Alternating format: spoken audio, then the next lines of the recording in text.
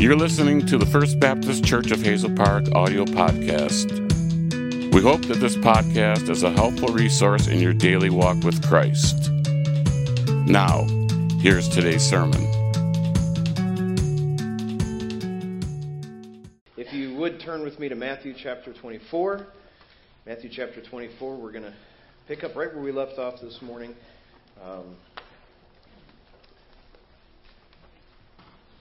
And I want to start by reading the first three verses for introduction, and then we will get into verses 4 through 14 as we go.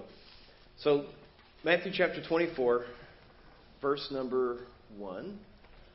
The Bible says, "And Jesus went out and departed from the temple, and his disciples came to him for to show him the buildings of the temple. And Jesus said unto them, See ye not all these things? Verily I say unto you, there shall not be left here one stone upon another that shall not be thrown down. And he sat upon the Mount of Olives, and the disciples came unto him privately, saying, Tell us, when shall these things be? And what shall be the sign of thy coming and the end of the world?" Now, Jesus had wept, as we talked about this morning. Jesus had wept over the city of Jerusalem. Luke 19 tells us that. And then he walks out of the temple, and his disciples see him, probably concerned about him, because they had just seen Jesus weeping. Probably weeping over the temple. Probably weeping over, they didn't know exactly why he was weeping. But they had seen all this and began to show him. They said, "Hey, let me show you the building of the temple." Now, why would they do that? It seemed odd to me when I first read this. Maybe they didn't understand why he was weeping, and they thought they could cheer him up by showing him the glory of this great building. Look at it. I mean, Jerusalem's in greater shape than it's ever been. Jerusalem, we're in good condition. This is good. You remember when the temple was smaller? Do you remember before Herod had built it up? And man, I'm telling you what, we're in good condition. I've had people tell me, man, we as a human race and we as the human, as a population of this earth, man, we are in the best shape we've ever been in. I don't mean shape, but with technology and all those things, man, things are so much better, and they just didn't get it. And so I think that they were saying, hey, let me show you what a great place this is, the place of our worship, and how beautiful it is. Look how big it is. They say that the stones that were there, they were unimaginable how heavy they are. I think some of them like 15, 18 feet long and just wide. And how did they move those things? It's just one of those marvels that we still don't completely comprehend how they did it. There's a lot of ideas. But look how perfect. They say that they would fit so perfectly together. They were hewn out of stone so precisely. And so they saw that and they probably thought, look how beautiful the white stones are, that they glisten in the sunlight. Look at the gold-plated stones and the timbers that make up the roof. To them, there was nothing worth weeping about. The temple's standing, so there's always hope. That's, I think, the way that they felt. The temple is standing, so there's always hope. And then Jesus throws some water on their fire and says, this whole thing is going to be thrown down. Not a single stone will be left on another in its place. And Jesus was right. We know that in AD 70, the Roman legion, the Roman group of soldiers that Titus led, they came in and they conquered the city. And as they were doing that, Titus saw the temple, and Titus's plan was they say, history tells us that it was to preserve the temple, but many of the Jews were leaving and they were hiding from the siege, and they hid in this big, strong building, this big stone building of the temple. History or legend anyway tells us that one of Titus's men shot a flaming arrow into the temple, and all of the non-stone structure burned down. So what that meant was all the gold that was plating things, all that gold melted and it flowed down between the stones. Titus had his men disassemble every stone of the temple proper to retrieve this gold that had seeped down in between the stones. What stands today and what we know of as the Western Wall was the outer perimeter wall. It was not a part of the temple proper. The part of the temple proper that Jesus was talking about, none of it exists anymore. And none of it was gone by the end of that year. Our text begins what we know as the Olivet Discourse. In this chapter and the next chapter, they teach of the coming of Jesus Christ, the second coming of Jesus Christ. And his disciples asked him two different questions. In verse number 3, they asked him, "Tell us, when shall these things be? In other words, when is the temple going to be thrown down? And what shall be the sign of thy coming and the end of the world? They really asked three questions there. And the first question, all these questions have to do with what they thought was probably one event. Like, when is the temple going to come down? Because when that temple comes down, that's the end of the world. That's what they probably thought. And so they asked him one question, but really there was three questions. Or they asked him two, but really it was three. One is about the destruction of the temple. When is that going to happen? The second is about the signs of the Lord's return. And the third is about the end of the world. Now this text, this discourse, as we call it, can be a difficult one to comprehend. And certainly many good men have seen these things differently. If you read a commentary on the Olivet Discourse, and then you read another commentary, they're probably going to be different. They're probably going to have different views. So which one is right? I'm about to tell you. No, I'm just kidding. I'm certainly going to tell you what I believe and what I think this text is talking about. But I do understand that there are many good men who had the best of intentions who disagree on this. Now, the context of the book, the context of Scripture, the context of this passage must be considered as we attempt to understand what Jesus is saying. If you don't take the context of Scripture to understand what's being said here, you're going to get confused and you're going to find something somewhere else that doesn't line up with this. Now, one thing we should also consider is that the Olivet Discourse is spoken to a Jewish audience primarily and deals with the future of the Jewish people. I don't think that this is about the rapture specifically, although the rapture must be considered in this conversation, probably more so in next Sunday morning's passage. I believe tonight's passage is mostly about the tribulation period and the second coming of Jesus Christ to this earth. Okay? Now, if as Baptists, and most Baptists believe this, there are some that differ on this, we as a church, we believe in the pre-tribulational rapture of the church. That Jesus is going to come in the clouds. That can be at any time, any moment. Nothing else has to occur for that to happen. Jesus is going to come in the clouds, and He's going to rapture or catch away His church. He's going to catch away all those, His church. All those who were saved will go. Everybody that is known that has been saved by the blood of Jesus Christ will go at that moment. Then comes the 7 years of tribulation, divided into three parts. We'll talk about that in a moment. And at the end of the tribulation period is what we know as the second coming of Jesus. Now, we think of the rapture as the second coming, but that's maybe the first part of the second coming. But the second coming of Christ to this earth will happen at the end of the tribulation period. Then we'll have the millennial reign. So I want to look at this. I want to try to understand this. I want us to not only understand, we want to understand every detail, don't we? It's within us, or at least I do. I want to understand everything that's being said here, and sometimes we may not. I don't think any of us are going to get to heaven and God's going to go, you had it all right, nobody else did. Okay? So we want to understand it, but I think more importantly, we want to understand what is He trying to teach us. Okay? So let's look at verse number 4. The Bible says this, and Jesus answered and said unto them, take heed that no man deceive you. For many shall come in my name, saying, I am Christ, and shall deceive many. And ye shall hear of wars and rumors of wars. See that ye be not troubled. For all these things must come to pass, but the end is not yet. For nation shall rise against nation, and kingdom against kingdom, and there shall be famines and pestilences and earthquakes in diverse places. All these are the beginning of sorrows. Then shall they deliver you up to be afflicted, and shall kill you. And ye shall be hated of all nations for my name's sake. Then shall many be offended, and shall betray one another, and shall hate one another. And many false prophets shall rise, and shall deceive many. And because iniquity shall abound, the love of many shall wax cold. But he that shall endure unto the end, the same shall be saved. And this gospel of the kingdom shall be preached into all the world, for a witness unto all nations. And then shall the end come. Now, if you are like me and you say, okay, I understand pre-tribulational, pre-millennial rapture. There are some people that believe in a mid-trib rapture and some that believe in a post-trib, pre-millennial, and some that are post-millennial and some that are amillennial. They believe we're already in the millennial reign. There are people who see that differently. But if you're like me, and I do believe what I just told you, I do believe that's the truth. But you read this and you go, well, that's confusing. Because I thought this was going to happen before the rapture, and I thought this part was going to happen during the tribulation period. I thought this part was going to happen at the end of the tribulation period. So I want to look at this and understand that I believe verses 4 through 8 are teaching us about the first half of the tribulation period. Daniel chapter 9, verse 27 tells us that there will be two halves of the tribulation period, each one being 3.5 years. Jesus said these things are the beginning of sorrows. I believe what he's saying is that this is just the start of it. This is the beginning of it. It is going to get worse. This is just the beginning of sorrows. And I believe he's talking here about the first half of the tribulation period. Some of these events are already taking place, right? We can say, man, I've heard of wars and rumors of wars. Does that mean we're in the tribulation period? There's always been wars and rumors of wars, hasn't there?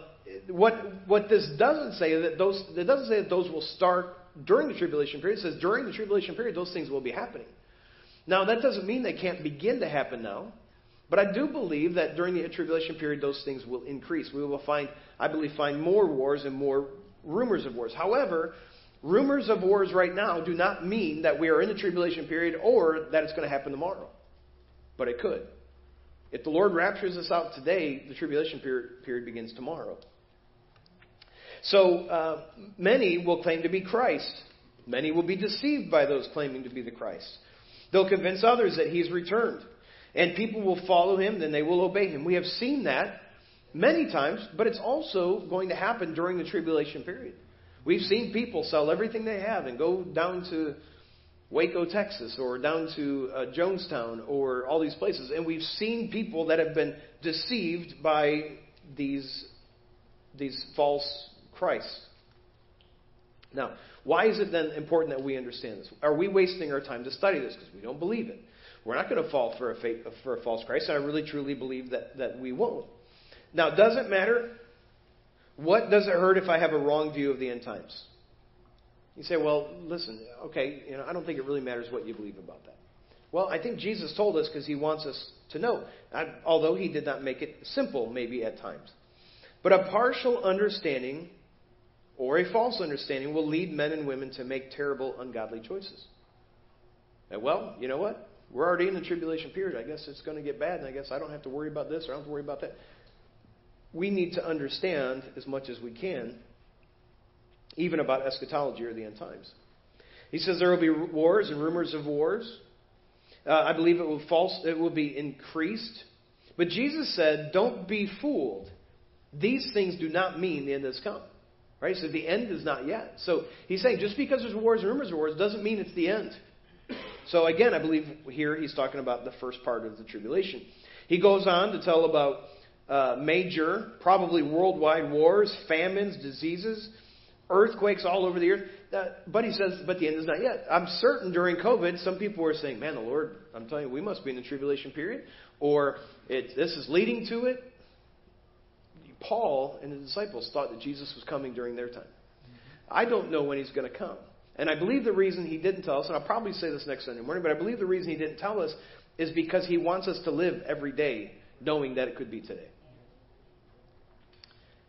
Now, he says these are just the beginning of sorrows. And then verses 9 through 14 seem to me to refer to the second part of the tribulation.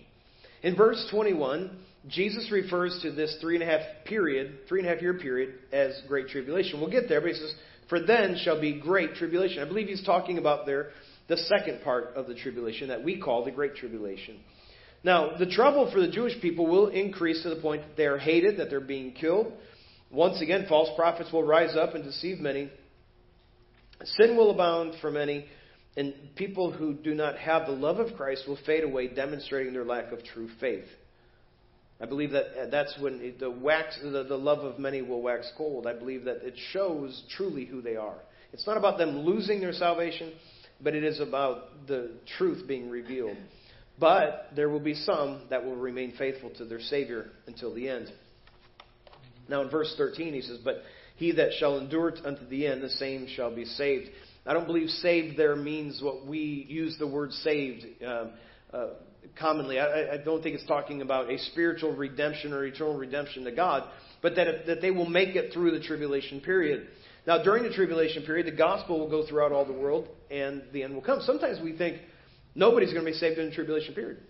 I believe there will be at least 144,000 Jews that are going to be saved during the tribulation period. There will be, and will other people be saved during the tribulation period? I believe it's possible. And I think I think that's the case. But they will not be people, you will not be able to be saved during the tribulation period. That's what I believe. Okay? If you've heard the gospel and you have rejected it. Now, verses 4 through 14 then, they can be loosely applied to the time from Christ's ascension to the rapture of the church. There are people that believe that what Jesus is talking about there is what we live in now. The time from his ascension to the rapture of the church. That was called the church age. And I think you can loosely apply it to that those things are a shadow of the events that come. But these become even greater reality during the tribulation. Now look at verse 15. When ye therefore shall see the abomination of desolation spoken of by Daniel the prophet stand in the holy place, whoso readeth, let him understand. Let them which be in Judea flee into the mountains. Let him which is on the housetop not come down or to take anything out of this house. Neither let him which is in the field return back to take his clothes. And woe unto them that are with child, and to them that give suck in those days. But pray ye that your flight be not in the winter, neither on the Sabbath day. For then shall be great tribulation, such as was not since the beginning of the world to this time, nor ever shall be. And except those days should be shortened, there should no flesh be saved. But for the elect's sake, those days shall be shortened. So here in these verses, in 15 to 22, we see the signs of the Great Tribulation. In verse 15, Jesus turns to the topic of the signs of the Great Tribulation. That means, here's what it means, or here's how we know that it has arrived. Now, Daniel in chapter 9, verse 27, I mentioned it earlier, but let me read it to you. He shall confirm the covenant with many for 1 week.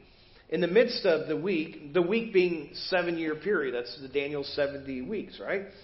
Now, in the midst of this week, he shall cause the sacrifice and the oblation to cease. And for the overspreading of abominations, he shall make it desolate, even until the consummation. And that determined shall be poured upon the desolate.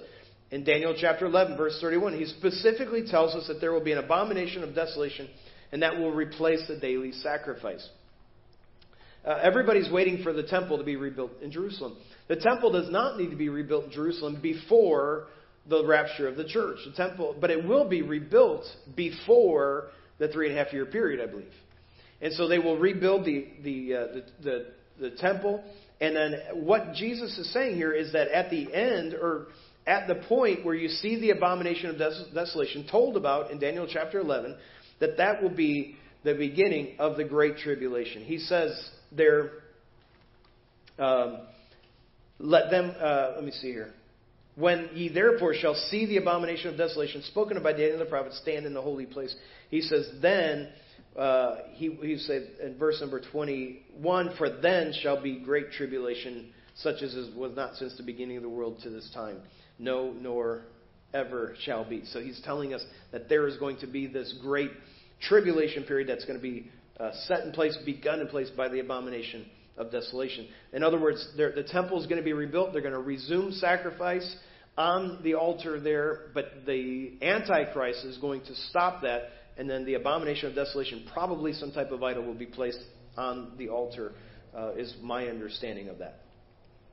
Now, he also tells us in verse 16 through verse 21 that their great tribulation is something to run from. Now, Jesus is telling his people, he's talking to the Jewish people, remember that, because I won't be here for this. Okay? So, I won't be here. My old pastor, Brother Smith, he told me one day, he said, Stephen, if the Lord comes again, if he comes tomorrow, you can have my office. I don't think that was very nice. I won't be here for that. Now, Jesus is telling his people that they don't want to be anywhere near the temple during this time. Leave everything behind. Grab your children. And he says, pray that it's not winter and it's not the Sabbath day. You don't want to be fleeing during those times.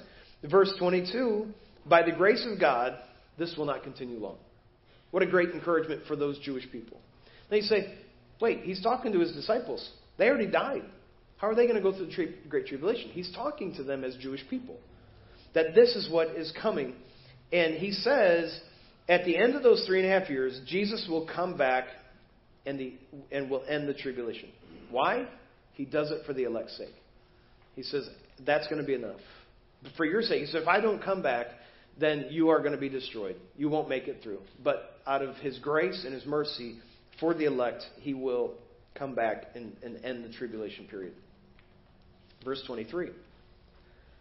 Then if any man shall say unto you, Lo, here is Christ, or there, believe it not. For there shall arise false Christs and false prophets, and shall show great signs and wonders, insomuch that if it were possible, they shall deceive the very elect. Behold, I have told you before. Wherefore, if they shall say unto you, Behold, he is in the desert, go not forth. Behold, he is in the secret chambers, believe it not. For the lightning cometh out of the east, and shineth even unto the west. So shall also the coming of the Son of Man be. For wheresoever the carcass is, there will the eagles be gathered together. So here he's telling us, do not be deceived.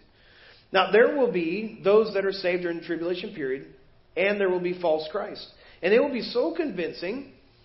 You and I, he says, if it were possible, for those elect that are alive during that time, he says, if it be possible, they would even be deceived. So that tells me that he's not going to make it possible. But it would be so good that if God didn't protect them from the deceit, that they would believe it. People try to convince you that Jesus is here. Don't believe it. He's in the desert. He's not there. If he's in the chamber, no, he's not there. And here's what I think he's saying. You're going to know when he arrives. I don't.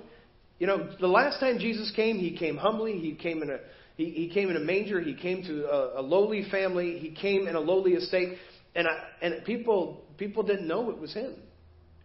And many people reject him. I believe the next time he comes, you're going to know.